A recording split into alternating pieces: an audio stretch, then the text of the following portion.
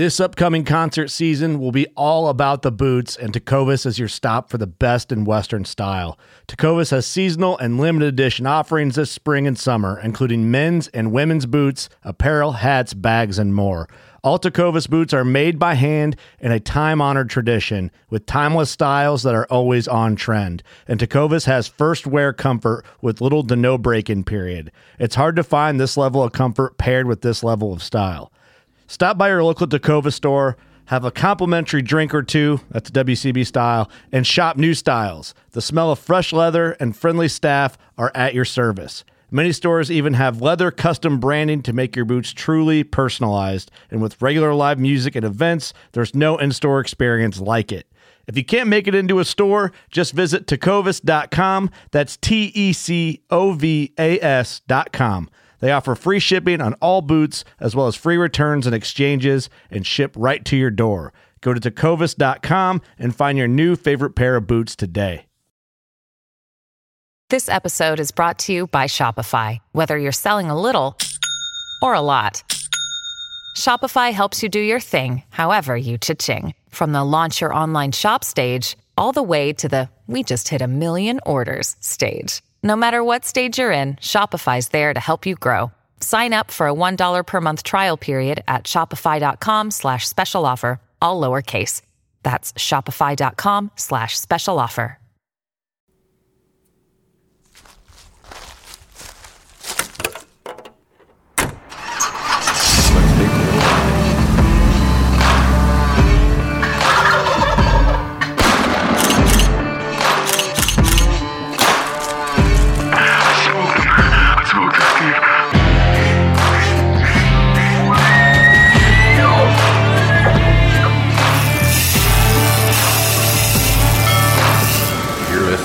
Outdoor Drive Podcast. All right, welcome back to the Outdoor Drive Podcast. This is your boy East Coast Trev. I am actually down in Dallas, Texas at the Dallas Safari Club for 2022. Very excited to be down here. Had the opportunity to come down here and hang out with my good buddy Ed from South Africa. So we're going to do a little podcast here. It's been a little bit of a time. We've been trying to do this for quite some time, even throughout my last adventure, and then now to do this here. So why not further ado, let's invite my buddy Ed on and let's have a chat. Ed, how are you, man? I'm good, thanks, Trev. Thanks for having me over for HD. Absolutely, man. It's been a long time, and we've been trying to do this, and over the years of knowing you, I mean, it's been, what did we figure out? It's been about 8 years now, and it was the last time that we got to hang out and this, that, and the other thing, and we've had so many stories, but we need to share them with the rest of the world, I feel like. Yeah, it's been, I think, 8 years, and quite a bit's happened since then, but yep. So why don't we start it off, man? Why don't you introduce yourself, who you are, where you're from, and a little bit about what you do. Okay, so yeah, as you said, I'm Ed Rosenfels. I'm from Zimbabwe. Born there, grew up there. I finished my schooling in South Africa, but Zimbabwe's always been home, and now I do a lot of my work in Mozambique.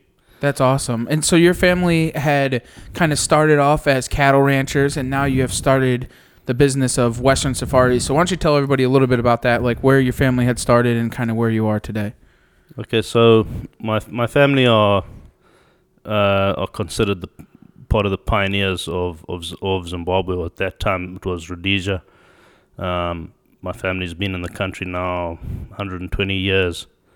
So yeah, they got involved in the cattle industry very early on, and through my grandfather, my great grandfather being very astute businessmen, were able to grow the cattle business into quite a big business, and through them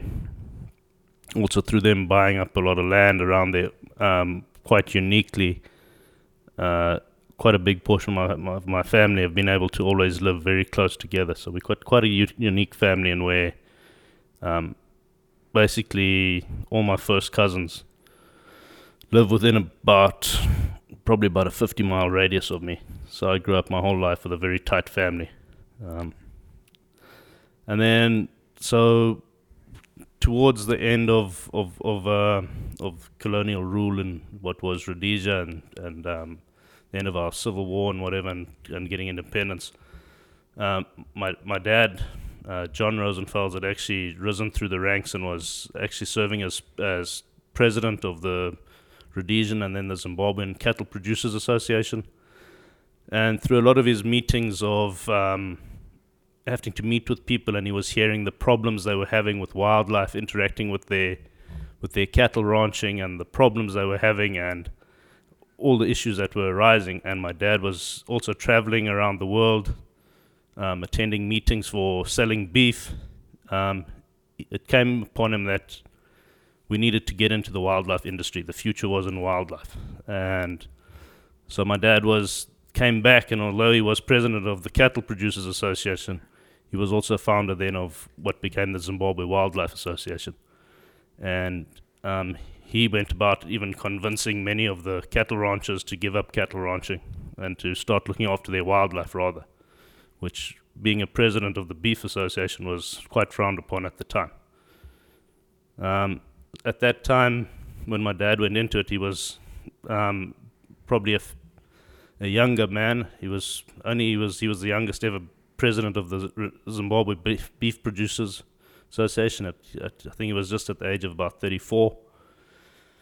And with him deciding that they wanted to go into the wildlife industry, he looked about how he could go into it. And along with a very good friend of his from school, they decided they wanted to form a hunting and safari business. But they didn't really have an area with enough wildlife at the time, so they went to a mutual associate who lived near Victoria Falls on the very west of Zimbabwe, and that's why we became Western Safaris, because we were in the extreme west of the country. Hence why lots of people look at our name and they think, how the hell did they come up with this name Western? It's got nothing to do with hunting, but it was in the extreme west of the country. And then upon their meetings, and they discussed it, and this friend, a man called Larry Cummings, who had a magnificent game area near Victoria Falls, he agreed to join them and said they can utilize his areas and hunt his areas. But with the three of them, they were all fairly young men, hadn't made much money in their life yet, and they needed a financial backer. And so when my dad went and spoke to his older brothers about how he could go about it, his oldest brother, who at the time was actually now a senator in the Zimbabwe government, turned around and said he would back him. He would come in as a fourth partner in the business. And partly because he said he wouldn't put the money in unless my dad had 50% of the shares, i.e. through him have a controlling stake in the business. He wouldn't get involved. So that's how Western Safaris was formed. Now, so with it, I think you have kind of like a very special type of business over there, because a lot of people, I think that they think a little bit different when they think of African hunting, right? They think of the South African hunting. But for you guys, it's a little bit different. It's, as we would say, kind of take the safety belt off of African hunting when you start to hunt with you guys, where it's a little bit, it's that real safari.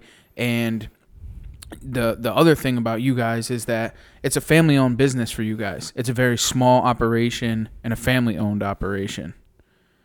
Yeah, so like I was alluding to, so because it was the two brothers were in the original form-up, and fairly quickly as the company took off and safari industry became successful, actually the other two partners left and figured they could go on their own.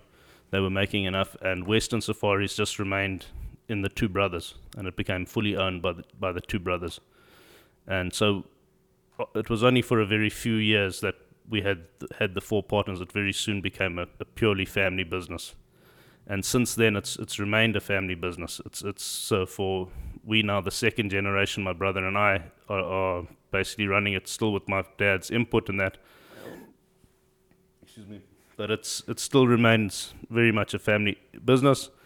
And as Trevor said, because we keep it in the family, we've tried to keep our business not on purpose small, but we didn't want it to get too big. In that we wanted to keep the personal touch, even when at the height of our ever time of being in the business, my dad always, as the patriarch of the company, always insisted of being able to see and spend some time with every client. Even if he couldn't personally be their guide, he would certainly be in camp for some period of their hunt, and they would get to at least meet the man. Because a lot of, from my understanding, is a lot of the African hunting can be very commercialized sometimes, and not that personal one-on-one experience. Yeah, it can get very commercialized, and certainly in the late 90s and early 20s, it took off and got into it got very personalized, well, unpersonalized, more commercial. Lots of people didn't even know they didn't really have a relationship with their professional hunters. Even professional hunters were just brought in to carry out a safari. They weren't actually attached to the businesses, to the operations that they were working in. So when you kind of got into the business and kind of started your thing, you had to go to school to become a PH. And I think a lot of people don't understand what it actually takes to become a PH. So why don't you let them know, what you had to go through, how you went through the steps and the schooling, and how important it actually is in the field. Okay, so Zimbabwe, the Zimbabwe system of I don't know what the correct word would be for it, but the Zimbabwe system of attaining your full professional guide's license, whether it be a hunting guide or a photographic guide, is on the same basis, but it's a very rigorous and fairly lengthy process. To just briefly go through it involves, first of all, writing a written exam, which will test you on, it's 4 papers written over 2 days, and pretty much anybody, as long as you own a driver's license and are over the age of 16 and are a Zimbabwe resident, is allowed to write it. This is the minimum entry, and once you manage to pass those 4 papers, you are issued what is called a learner professional hunter's license. So basically, you may now be a learner and an apprentice under a fully qualified guide. Your next step then is to find a fully licensed guide or hunter who will enter into a contract with you and write a letter certifying that he will take you on as an apprentice.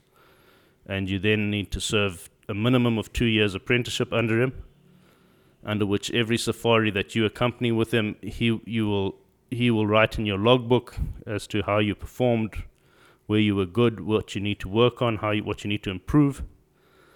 And during this 2-year process, you are also required to undergo a shooting exam, and where you'll be tested on both accuracy, speed, and just keeping calm under pressure and firing a big heavy caliber rifle. So under our laws, the minimum caliber that we have to be able to shoot proficiently is a .375 Holland & Holland. So the exam will be carried out in that caliber or bigger. Once you've attained those, once you've passed your shooting exam, and your professional hunter feels that you are capable of now going out on yourself and doing it, he will help you to shoot. You need to shoot 5 dangerous game personally. Jeez. And so this is normally done with because obviously the dangerous game being elephant, buffalo, lion, or leopard, and normally 2 of them, at minimum of 2, have to be elephant. So basically, you have to shoot at least 2 elephant and 3 of the others. Are elephant because they're just that much more dangerous than the other ones, or they feel that, or why do they make you have to shoot 2? So, because when we're guiding, the biggest threat on what is perceived as the biggest threat to guiding is the damage an elephant can do if it's not dealt with properly, and so you need to prove that you know how to if it comes down to it, you can kill an elephant. Okay. Know how to do it properly and efficiently.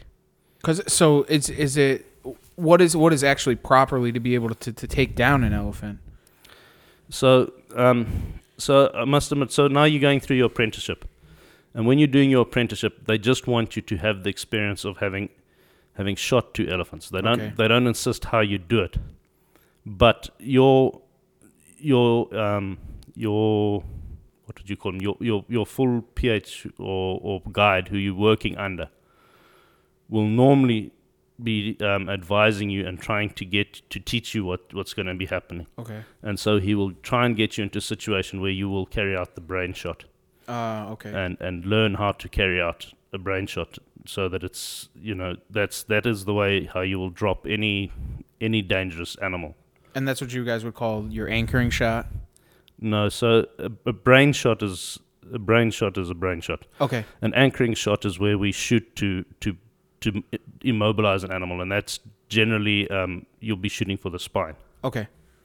So obviously a brain shot does anchor an animal, Right. but it's not what we actually refer to an anchoring shot. An anchoring shot is a shot that stops an animal leaving. Mm-hmm. And then it stops the danger for having the client. Yeah. So just diverting a little bit on the thing. So like on an elephant, the anchoring shot will be what we call an anchoring shot is at the base of the tail. If an elephant's leaving, so an elephant that's been wounded and it's running away, if you shoot at the base of the tail, or at the top of the big hip bones, and you break its pelvis or you hit its spine, you'll anchor it because the elephant will drop. And then you have to shoot it again. And then you'll have to get right in front of it and brain it and kill it. But you'll anchor it. Which is important because then now you're not chasing it through and then putting yourself back in danger again. So it doesn't get away, basically. Because people don't really realize it when, all of those big dangerous animals, when they're now wounded, then it makes things a little bit harder having you, your trackers, and everything like that walking through the bush after these animals, right? Yeah, 100%. So that, that's our main job. Lots of people say, what is our job as a professional guide? Our main job there is to keep everybody safe. Mm-hmm. And so we generally, as a rule, are not shooting unless there's somebody's life in danger. Right. Or so our job is to protect everybody around. So you're there for the one ifs or the worst offs. So yeah, so we there for two reasons. Okay, obviously from the point of the client who's paying us, we're there to help him judge and get him the trophy that he wants. Mm-hmm. But from the legal standpoint, we're there to keep everybody safe and to make sure that the law is adhered to. So we actually serve two purposes. Mm-hmm. We, on one hand, are helping you get your trophy and get you what you wanted, but on the other hand, we're also providing a protection service.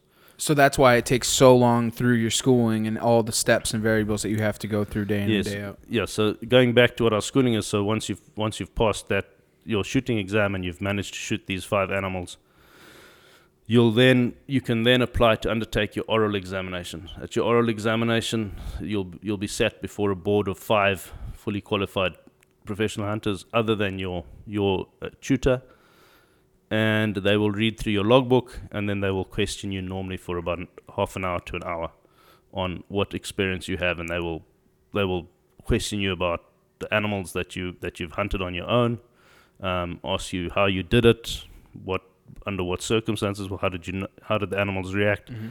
They'll also question your knowledge on various things that they feel that you should know in the industry. If you pass that examination, the oral examination, you are now allowed to enter into our final examination, which is called a proficiency examination.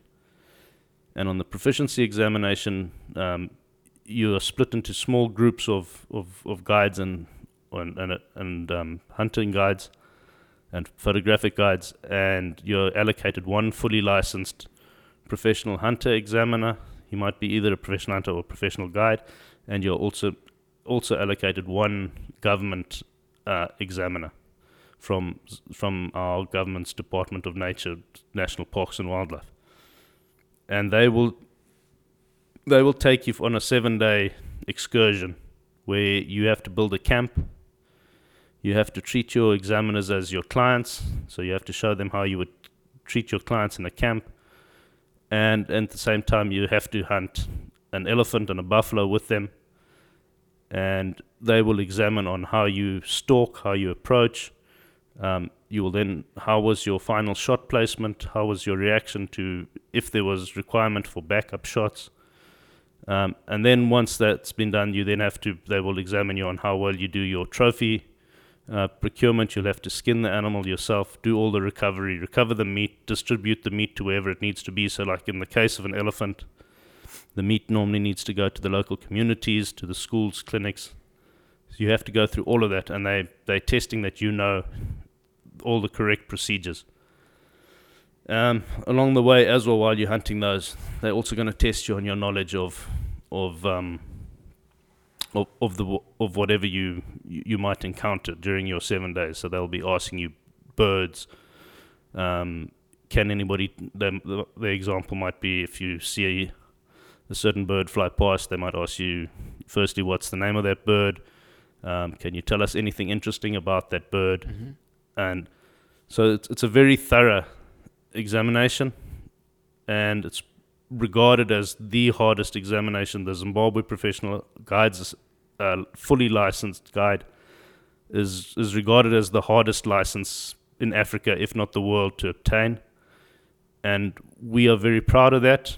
We're very proud of the ethics that we hold behind our professional guides, and we endeavor to keep that thing, our process as rigid and robust as possible. So it's very important that it's all done by the industry. So our old professional guides and hunters are the same guys who are ensuring that the traditions, the ethics are being instilled into the younger generation that are coming through. And it's kind of so important because a lot of people don't actually understand, going back on some of the stuff, like the elephant being distributed throughout the community, and that kind of stuff that you do. Like African hunting, it may be looked at by the outside as a bad thing, or the big six and so on and so forth. But there's a lot that goes into it. It goes when they do harvest an animal, a lot of it goes it goes out to the tribes or the workers that you have there, and then it goes to the tribes, and then it goes to the townspeople, so on and so forth. So there's a lot that goes in by those animals being taken. Yeah, it's a very big thing. Lots of people who don't have an understanding of the full situation that's happening on there. So as you say, there's the very obvious benefit. Firstly, of there's employment creation. We obviously all have trackers. We all have skinners. We all have assistants in the camps, and they all benefit from the hunters coming out. That's the most direct and obvious benefit. We've then got, as Trevor's just carried out now, when an animal gets shot, obviously, regardless of what animal it is, we will utilize what meat the hunters may wish to eat of themselves. Most hunters will want to eat some of their meat. Most animals have very good eating, and so we will keep the choice cuts of those animals, but the rest of nearly every single animal species is totally utilized. All the meat will be either used, as Trevor says, by our own staff and game scouts that we employ, or if there's excess, it gets distributed into the local communities, quite often into the schools so that the children are getting protein. Quite often it's used at the hospitals or clinics in the areas to help patients get some vital protein that helps them recover from whatever diseases and that they might be fighting. So it does provide a very important source of protein for the communities. And then another thing that we mustn't forget is a lot of our overseas hunters are very good philanthropists, and they not only bring that, they very often bring donations for the local schools. They'll often bring pencils, pens, even just children's toys to go into the hospital, so that the kids that happen to be in a hospital have just some basic toys to play with. And so it's that side often gets overlooked. There's the evil hunter, but they don't see the good that those hunters do as well. I mean, SCI is very famous for their big blue bag. and those go out all around the world and make huge differences to the communities. Just the joy that you can see just from a simple soccer ball, or being brought over there and the kids can kick it around. It makes a huge difference. And these are all things that people don't realize is also being generated by these foreign people coming to Africa. Yes, they're coming to hunt our animals, but they're bringing so much more.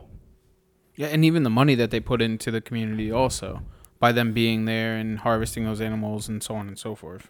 Yeah, 100%. I mean, they're paying a lot of money to come over there, and in most cases, that money is being used very much in the conservation of the animals.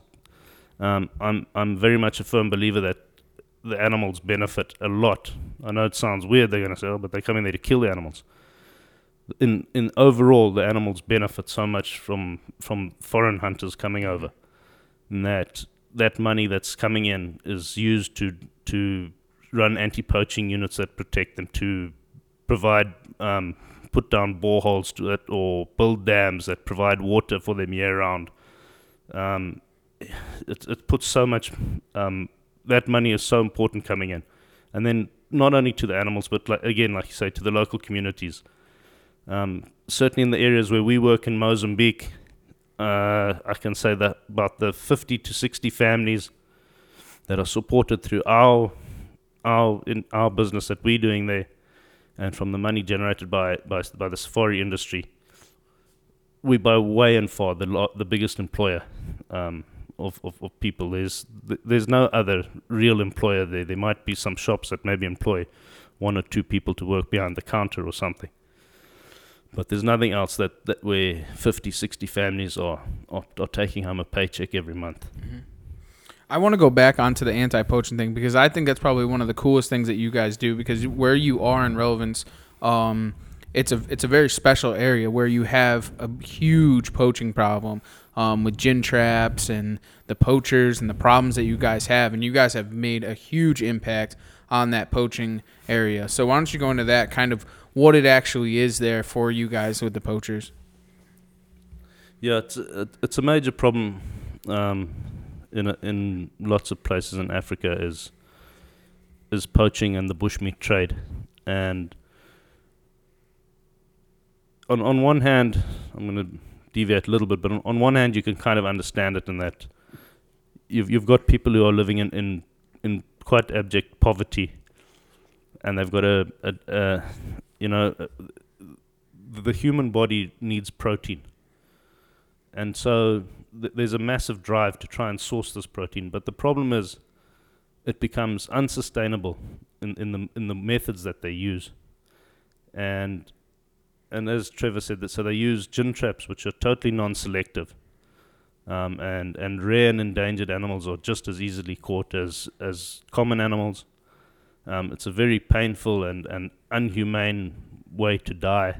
Can you explain it for us, like what it actually? So it's like, for equivalence, like, because you might not know this, but it's like our normal foothold trap here, but 3 times the size.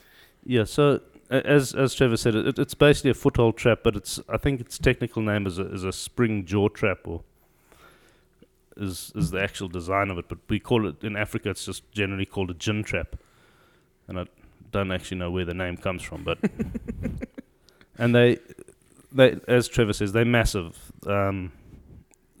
Some of the bigger ones are quite capable of fitting around an adult elephant's foot, and so if that slams into an antelope's leg and that it's shattering the bone, and the animals basically the way that they do it is they don't anchor that trap. You don't tie that trap solidly to something, because if you tie it solidly to something, the animal will pull its leg off basically and escape, and it'll still die, but you don't get it. So they on purpose don't anchor them, so it's this huge weight, and what ends up happening to the animal is with the broken leg, it drags this huge weight around, and they can follow it and then dispatch of it once they catch up with it.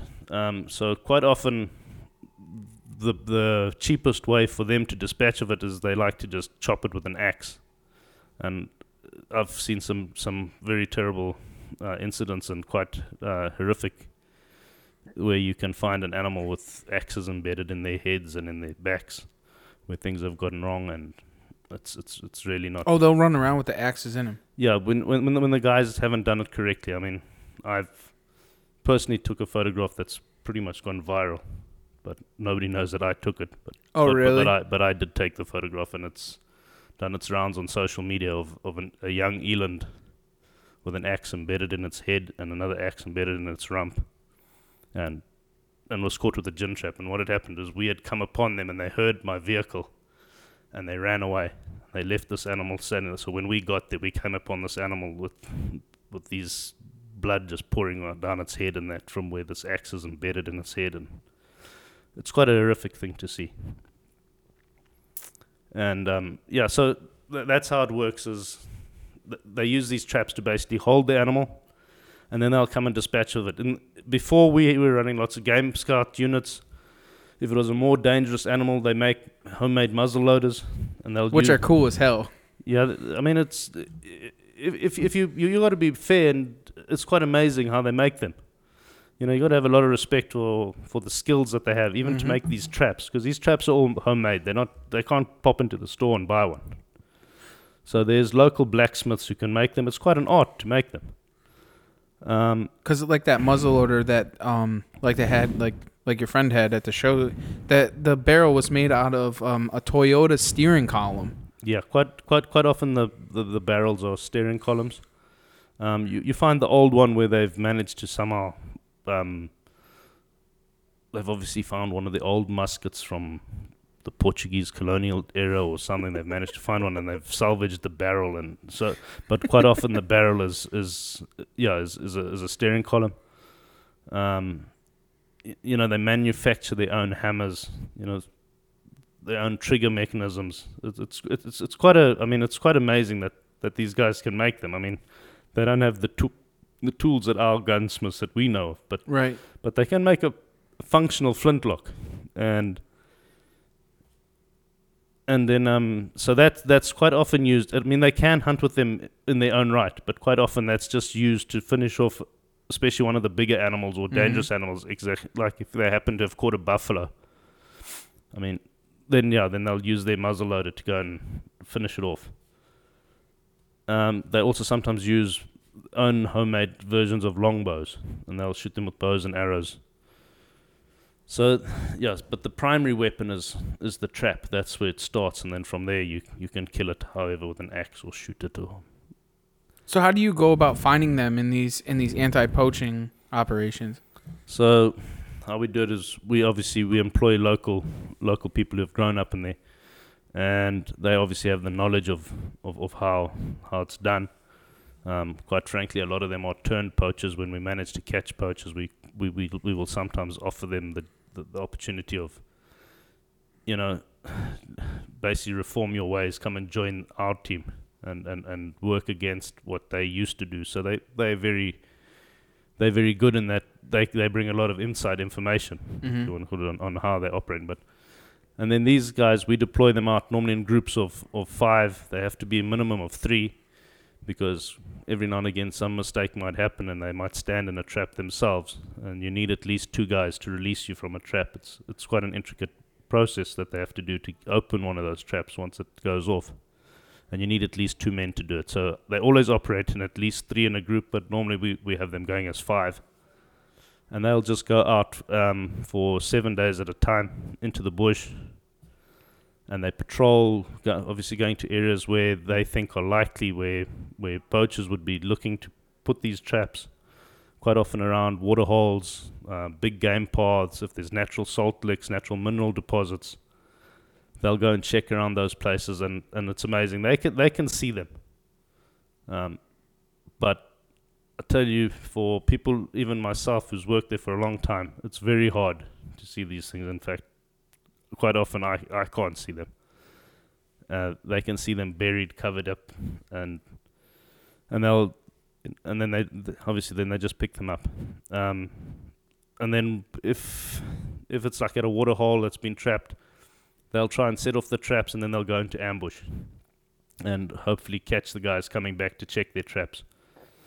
or if they find where a trap has already gone off and it's caught an animal, they'll obviously try and put that animal out of its misery. But also they might find that the poachers have already come, they already killed the animal. Then they might track them, and they'll try and track them back to wherever they've. Because normally what happens when you kill the animal, it's too much meat for the one poacher or maybe two poachers who are there. So what they'll normally do is set up a drying table where they basically smoke the meat so it lasts a bit longer, and then one of them will also go back and call some more villagers to come help carry the meat now. And that normally gives our guys some chance to get there and actually sometimes catch them and get the stuff back. So that's basically how it goes. They're crazy. They have like a whole new second sense when it comes to finding these things then. Yeah, it's amazing how they can see them, and it's quite an experience just to see the guys working and how they can. Yeah.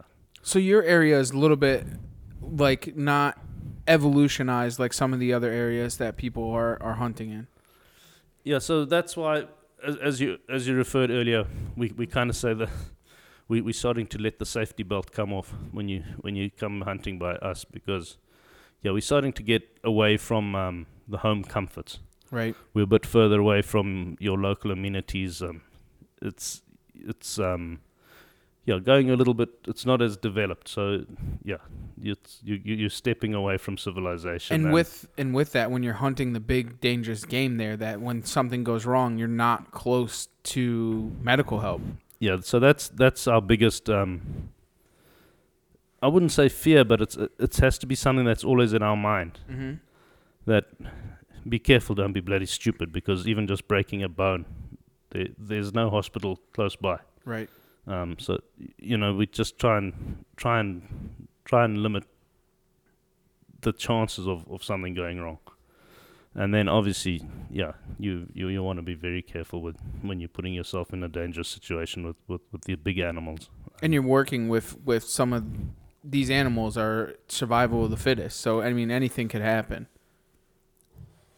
Yeah, I mean, that's, to be honest, our biggest fear is, in terms of our biggest fear with these dangerous animals in our area is coming upon an animal that's been injured by poaching. Right. Because if our clients, or even ourselves maybe, have wounded the animal, we know he's there, and we're ready for him, and we're going to go and try and sort out the situation as fast as we can, whatever. But we know what's there. Right.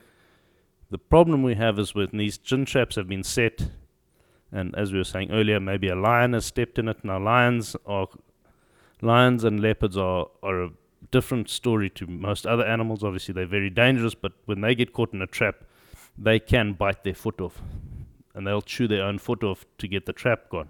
Okay. But now you've got a three-legged lion that's really pissed off. Mm-hmm. And things get dangerous. And, well, it's just really pissed off. And because he's down to 3 legs and he's got a really sore foot, maybe it's getting infected, he's not in a good mood, he's struggling to hunt. I mean, he's struggling to catch an antelope, but humans are the slowest things out there. Right. Maybe it has to turn to trying to eat people because we can't catch animals anymore. Right.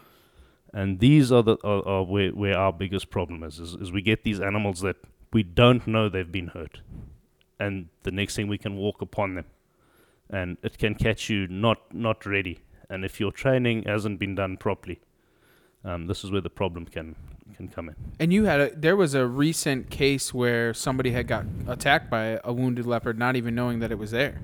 Yes, it happens. I mean, unfortunately, it happens all the time. Not regularly, but every year we'll have a couple of incidences throughout Southern Africa. Not touch wood, we haven't had one for a very long time.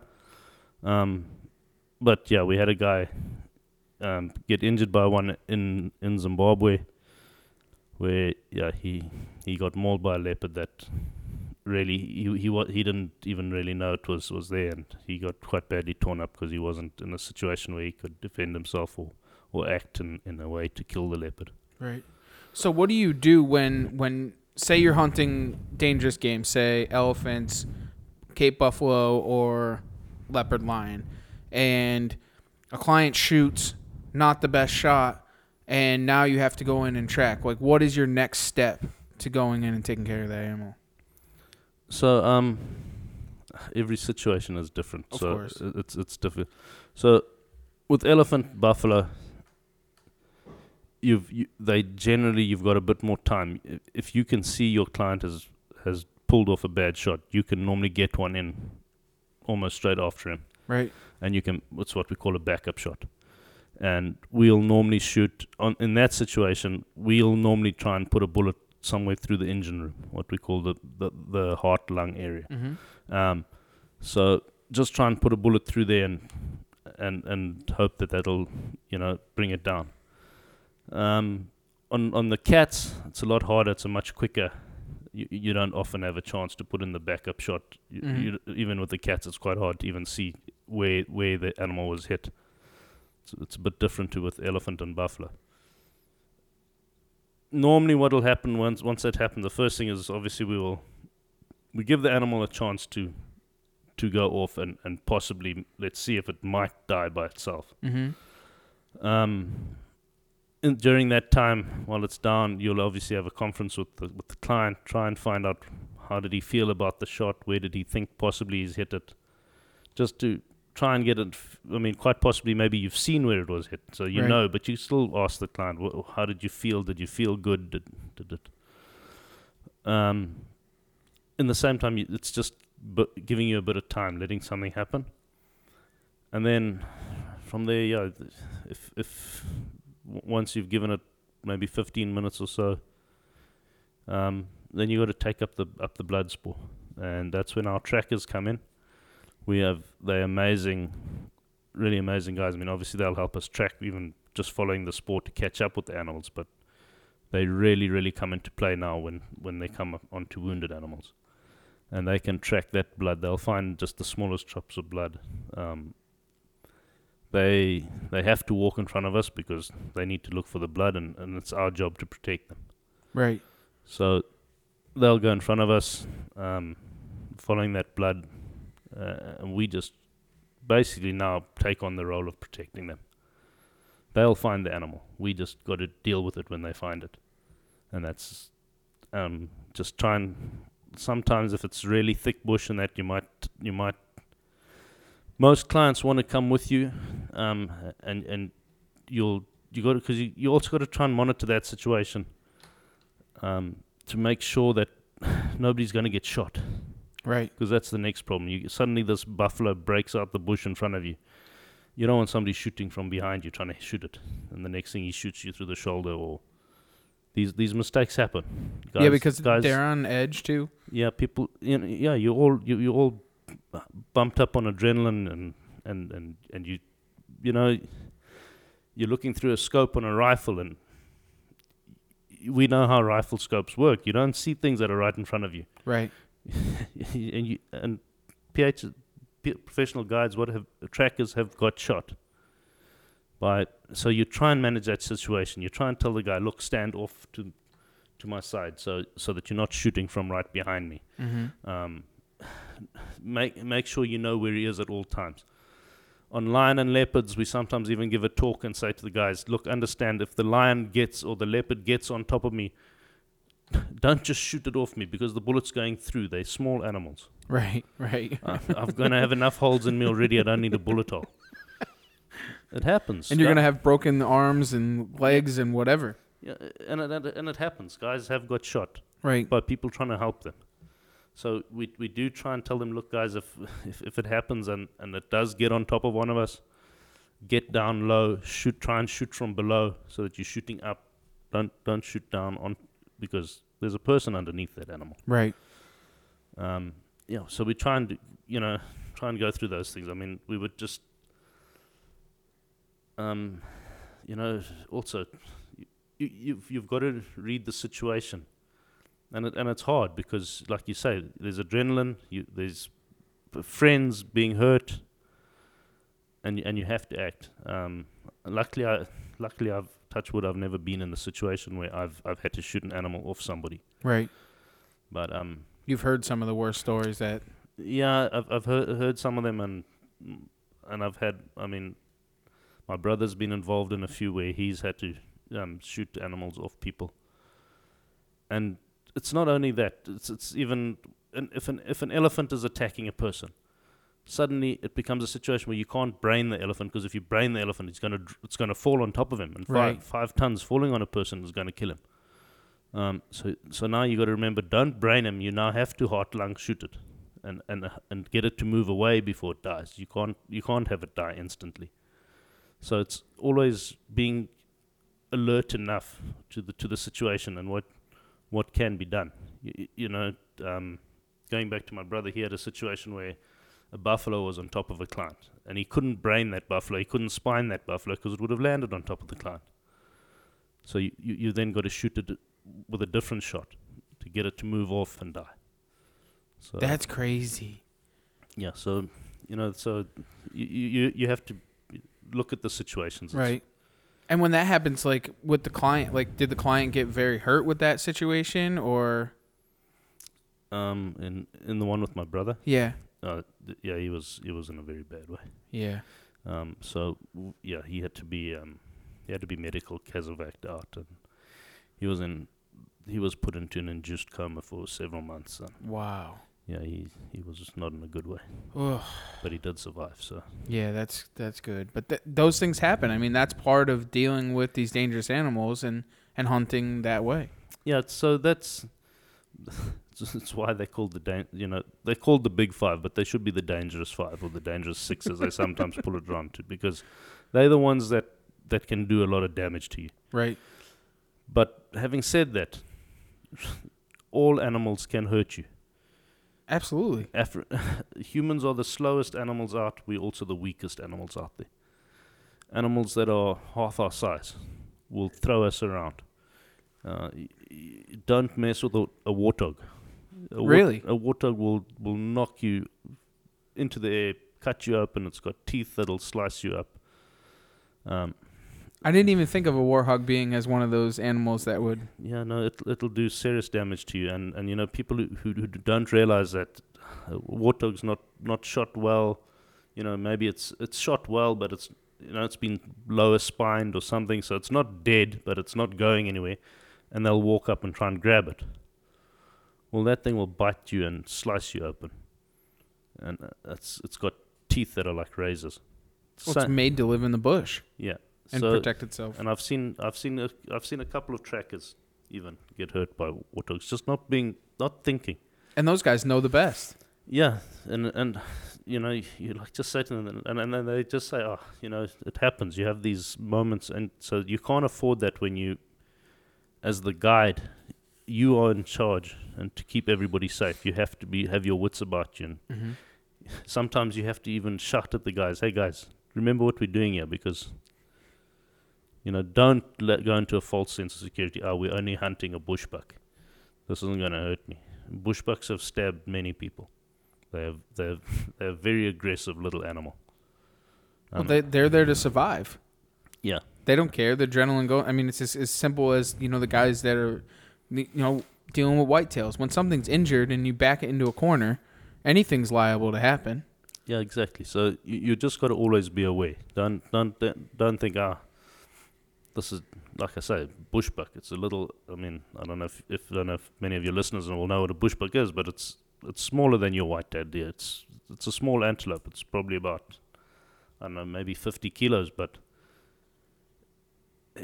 if you wound it, it can become a very mean little guy. I mean, it's got very sharp, about 14 to 16 inch horns, and they pretty much straight, just like little daggers. Right. And he'll quite happily run them through you. So just That's be aware. nuts. People think, we just wounded a bushbuck. Don't worry, let's just go waltzing and then get him. It can end badly. It'll turn on you. Yeah, it can end badly if you're not careful. That's crazy. One of the things that kind of also kind of strikes me a little and kind of strikes a chord with me, honestly, is some of the the importation or exportation for you guys of some of these animals to get them into some of these countries. It's not only the U.S., the U.K., Germany, so on and so forth are having problems with the importation also. Yeah, so we've got a lot of people who are misinformed, who are driving their governments and asking their governments to think that they're doing the animals of Africa a favor by banning the importing of the animals. And all it does is it just makes it so much harder for us to continue operating in the way we have. It puts a lot of hunting areas into serious jeopardy of closing down, and the reality is in Africa we have a saying, if it pays, it stays. And so if you've got an area where the animals are there and there's money coming in and people are being paid and government's earning money, that area will stay. So the wilderness area stays. If the hunting dries up, then the wilderness area must go to something else that will pay money, and then it's going to end up becoming agricultural land. It's going to be the forests will be chopped down, they'll plow the land, and they'll end up being massive cornfields. That's what the wilderness areas will turn to. And so that's the biggest worry, is hunting protects a lot of land through hunting, and keeps them as wilderness areas. Mm-hmm. We have our national parks. Don't get me wrong, they're probably the most beautiful areas of the countries. They've got fantastic scenery, whatever. They were made national parks and they are protected, and that's fantastic. But it's the edge wilderness areas, which is where hunting is carried out, where it's not so beautiful. People aren't coming just to take photographs, but the animals still live there, and the hunters can come and generate funding that can allow those areas to continue being wilderness areas. Mm-hmm. Make them pay, because otherwise they're not going to be left there. Right. They'll bring something else and that's the biggest thing that we have, that we need to be telling people that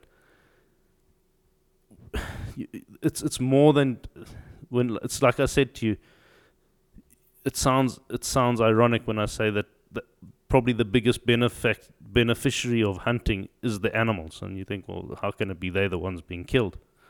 Well, we're only killing, if we're doing it right, we should only be killing the old, mature animals that are past their breeding,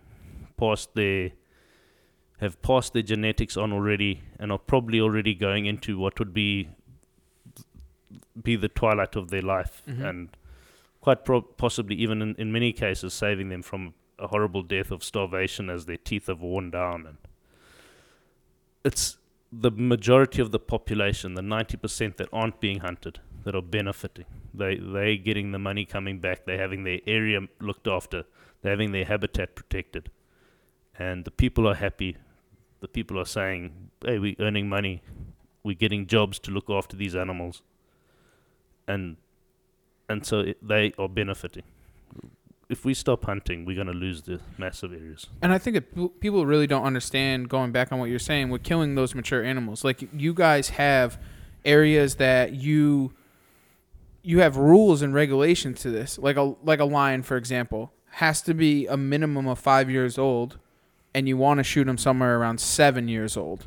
And then, like, Cape buffaloes, they have a certain size that they have to be, or an age or creed. You know what I'm saying? And you same with your elephants and everything like that. A lot of the times they get kicked out of their pride, or their, I don't know what you would call.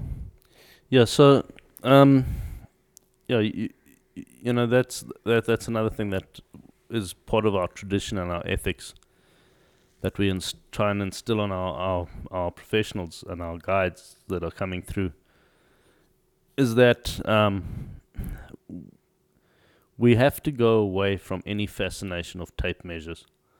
Of course, you always like to shoot a big trophy, but that is not what's important. What's important is to be shooting the right animal, which is the age. There must be a mature, old animal that's past his prime. That's what should be hunted as a trophy. we do sometimes remove animals that are not old, not whatever, and the reason for that is because they will have genetics that we think are detrimental to the population. I'm sure you have it the same with deer. You might get we might see going back to bushbuck. You get a bushbuck that's had a horn broken off, and now he's only got one horn. He becomes a killer ram because if he ever fights any other rams, he's only got one horn, and it goes between the other ones. So their normal system of fighting, where the horns lock up and they can fight each other, suddenly that doesn't work because he's only got one. It doesn't lock, and he always goes straight through and ends up now he just stabs other animals. Oh, so now he's killing other animals. So he can become a problem animal. You might just sometimes we just take out an animal because he just really has a defective horn, and you just like, we don't want that defective genetic to carry on, to be passed on. But in general, we want to hunt the oldest, old animals that are past their prime. They should have already finished breeding, and yeah, so we feel they can be removed. And a lot of people don't understand, like with like the lions, right? And I know that's a very crazy subject because it's a very hard subject to talk about because that is like the number one fired on thing. Hippos, elephants, giraffes, and lions. Yeah, so we have a saying, and it's not true, but we say people only care about the cute animals. So lions are quite contentious. I mean, as Trevor says, we really, really try hard to shoot the oldest lions that we can. And it gets contentious because people don't realize that even if possible, the lions that I know exactly where Trevor's trying to go with this, because we get these lions that get familiarized with, and obviously that's because they've been around for quite a few years. But that makes them the ideal candidate for what we should be looking to hunt. And unfortunately, by the same token, when these lions that have got old, they are getting kicked out of their groups by young male lions. That is the system of how lions work. And it's right for us to hunt these old lions that have now been kicked out, because they can actually become problems. But because they've been around for so long, they've become celebrities that they shouldn't be. Right. Well, when they get kicked out of their pride, now they're going to get their food elsewhere. They're not with the pride. They're going in towards the people and where they shouldn't be, right? Well, that's what happens is, so yeah, you get, so obviously the pride is living in the prime territory. Okay, the pride is going to be living where the best area is, which is normally going to be where the most animals are, which is generally in the national park or the wilderness area. So what ends up happening is if the young males have come in and kicked him out, he's got to go to the edges. Well, on the edges, you're now getting to the boundaries, and you start pushing out into where people are living. And yes, they quite often become problem animals because they've been pushed out of the prime things. What can happen with lions as well, if you understand lion social structure, is generally those big male lions aren't very good at hunting. The lionesses do the hunting. The big males do protection of the pride by keeping other lions out, keeping other predators like hyenas away, but they don't actually do the hunting. Now suddenly when that big male lion gets kicked out the pride and he's got no more females hunting for him, he can start to get hungry because he's not the best hunter. He's been pushed into areas where there are people, and these lions can also again start becoming man-eaters and problems, because even if they don't turn to eating men, the next easiest thing to eat is domestic cattle. They're nowhere near as fast as catching. And so they quite often become problem animals. Right. And then But they're celebrities. Well, this is the thing. Some of them, they've become well known. And sometimes they're well known because of their problems that they cause. Yeah. Well, Ed, this is kind of one of the things, and Africa is just one of those things that a lot of people don't understand, and they don't get it. They need to do a little bit more research and really listen in on people that know what they're talking about and not assume their own opinion. Yeah, look, it's like everything. It's not my place to go and to talk on how doctors should be treating us for a disease or something, because I know nothing about it. By the same token, those people who haven't been in the industry and haven't been at the front of the face and don't really know the ins and outs and the workings of it, maybe should either try and find out more about it before you shout about it, exactly like you've just said. It's all of us in all walks of life. Just leave it up to the people who... The professionals. The professionals in that thing to come to... I'm diverting slightly this thing, but I have a saying when I sometimes get attacked by people and they say to me, "You're a killer, and you a bad person, all you're doing is killing animals." And I say to them, explain to me this. It's a simple solution. My livelihood and everything is generated from animals. Why would it be in my interests to kill my livelihood? Surely I am trying to make my animals do as best as possible so that I can survive and continue my business. It's of no interest of mine to actually get rid of animals. And it's as simple as that. I would not try and make sure that every lion was dead in my area, because I benefit from lions. I make some money hunting lions. It doesn't make any sense. It's like a tennis player going and attacking the tennis ball company and saying, "Don't make tennis balls anymore," so they can't play tennis. Yeah, but it's... If that's a good reference. Yeah. But you know what I'm trying to say? So I often just say to people, I say, why would I be trying to kill my own industry? You're not. You're going to build it. That's what we do. That's our thing. That's where conservation comes into a huge play. Well, that's where... They don't understand that the conservation dollars that goes back into it, if it is South Africa, whether it's the U.S., whether it's Canada, it doesn't matter. We as the people are the ones that are putting the money and doing the conservation to keep these things alive so we can continue to do them. 100%. It's if people go and look into the facts, I don't have the figures on me, but the biggest contributors to conservation are hunters. Mm-hmm. And there's fantastic organizations, as you say. We're here at Dallas Safari Club this week and over the weekend, and it's just amazing the amount of work that they do through their members who are hunters, donating, contributing back to conservation. You guys see direct money from Dallas Safari Club.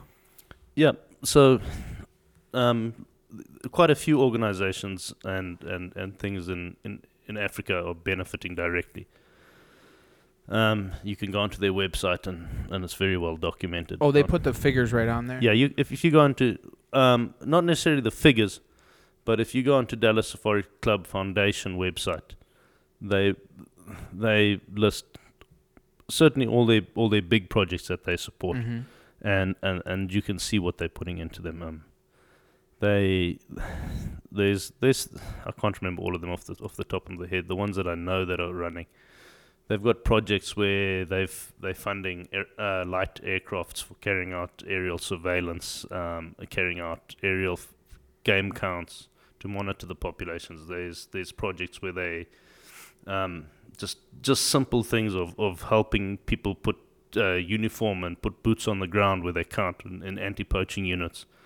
They're supporting projects where hunters are helping the local communities do more modern and better farming practices. implement better farming practices as opposed to just slash and burn, where they just chop down the virgin forest and burn it and then grow a crop for 2 years and then slash down another piece of forest next after 2 years. And so they've got that going on. They've got so many different projects that are all benefiting, and it's not just Atlas Safari Club. There's many. There's SCI. There's I think Ducks Unlimited. There's so many different hunting organizations that are giving back, and even smaller things like there's African Wildlife Conservation Project. There's numerous. There's the Cabela's Foundation. There's International Hunter. There's Peasants Forever. There's just hundreds so of many. But what it comes down to, it's hunters doing so much for animals and wildlife and conservation that around the world, it's not just Africa, but in Africa, it is mainly. I mean, well, it's just constantly in the news. It's always in the limelight. It's always talked about. Africa is like not the epitome, but like they're underneath the microscope constantly. Yeah, so you see, Africa's a special thing. Africa, because for whatever reason, Africa has been seen as an undeveloped country, and that it doesn't have the infrastructure of North America, it doesn't have the infrastructure of Europe. And while we appreciate that Africa wants to get to there, they want to become that developed country. Mm-hmm. We need to learn from the mistakes that were made by North America, by Europe. They lost their biodiversity. Europe in particular. Europe nearly lost all their deer. They certainly lost all their big predators. The bears were gone. The wolves were gone. The bison, the European bison, were gone. In the majority, luckily there were small remnants, and they're managing to bring them back. And we have to make sure Africa doesn't make the same mistakes. Right.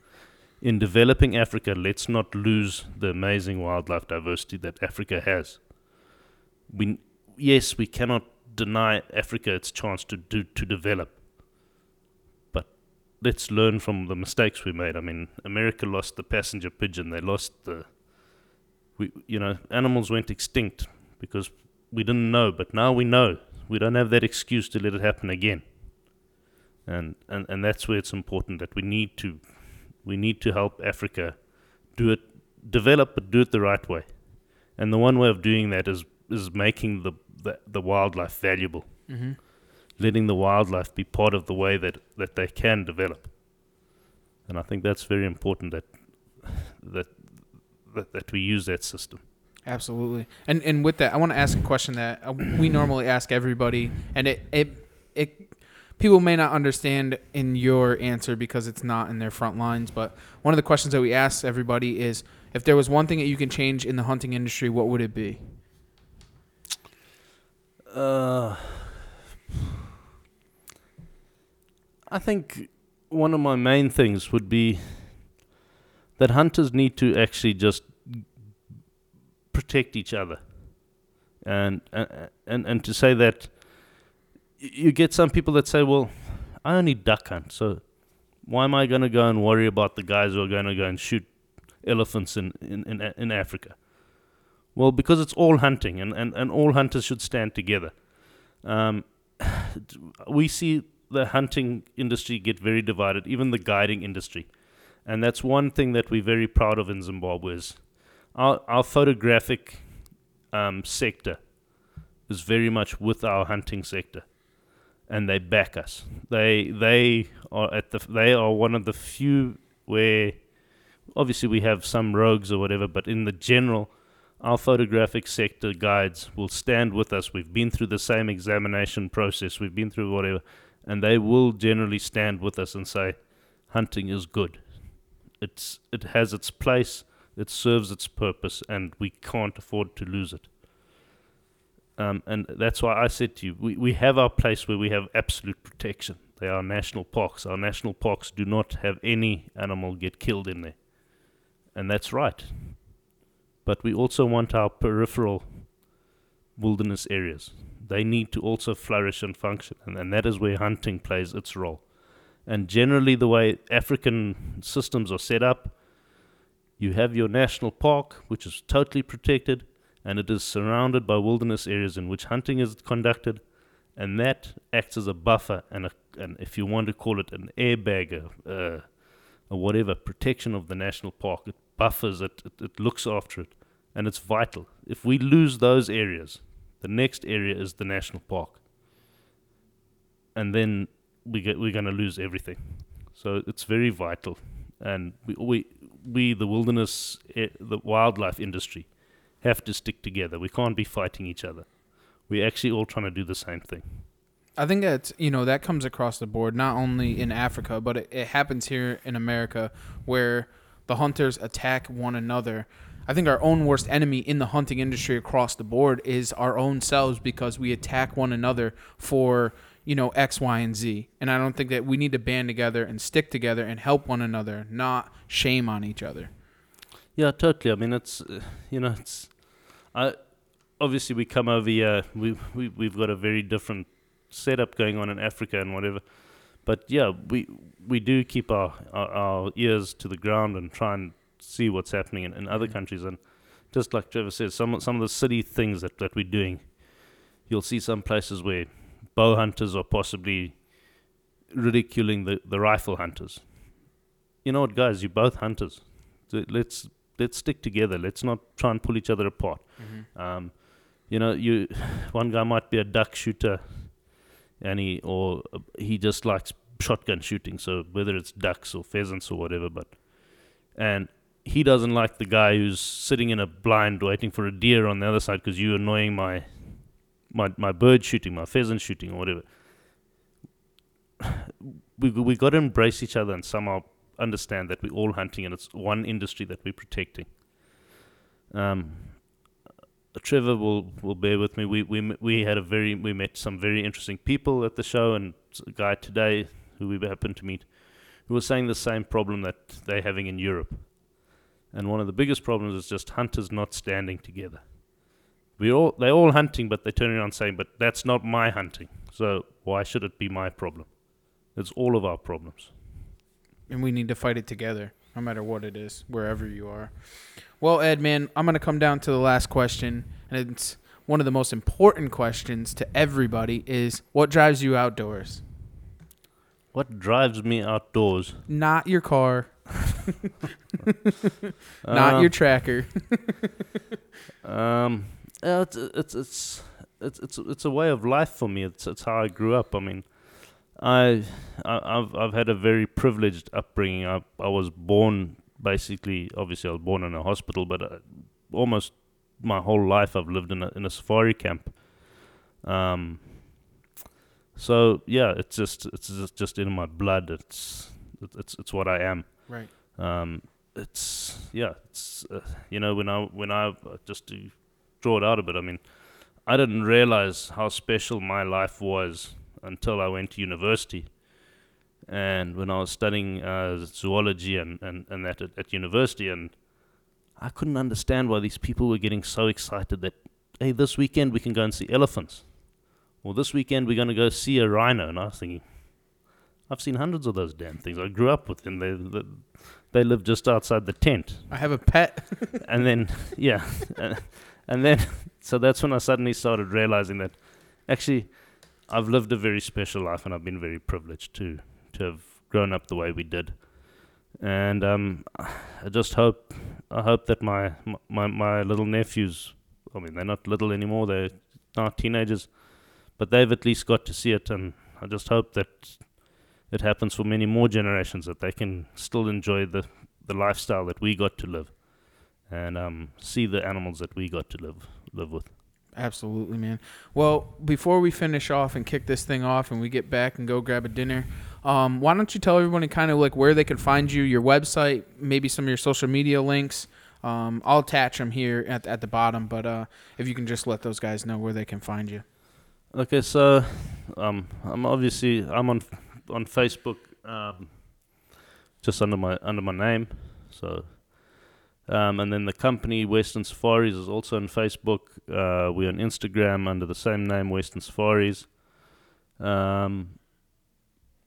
Yeah, our website, we've got website is westernsafaris.co.za. It's a South African-based website. And yeah, that's pretty much. And if you're interested in maybe talking to Ed about doing a hunt or getting a little bit more information, you're more than welcome to reach out to him. And yeah, if you know, certainly we obviously through Facebook, you're very easy to get hold of us. You can just private message us straight there, or you're welcome to get a hold of me directly, even on my Facebook, or through the website. You can pick up our email addresses or whatever. And yeah, just drop us a line, or even if you want to just harass me and tell me that I was talking like a fool on your show. Well, Ed, man, I thank you a lot, man. I'm glad that we did this, and it probably won't be the last time. We still got a couple more days in the show, but thank you for joining us here on the Outdoor Drive, and everybody else, thanks for taking the ride right here on the Outdoor Drive.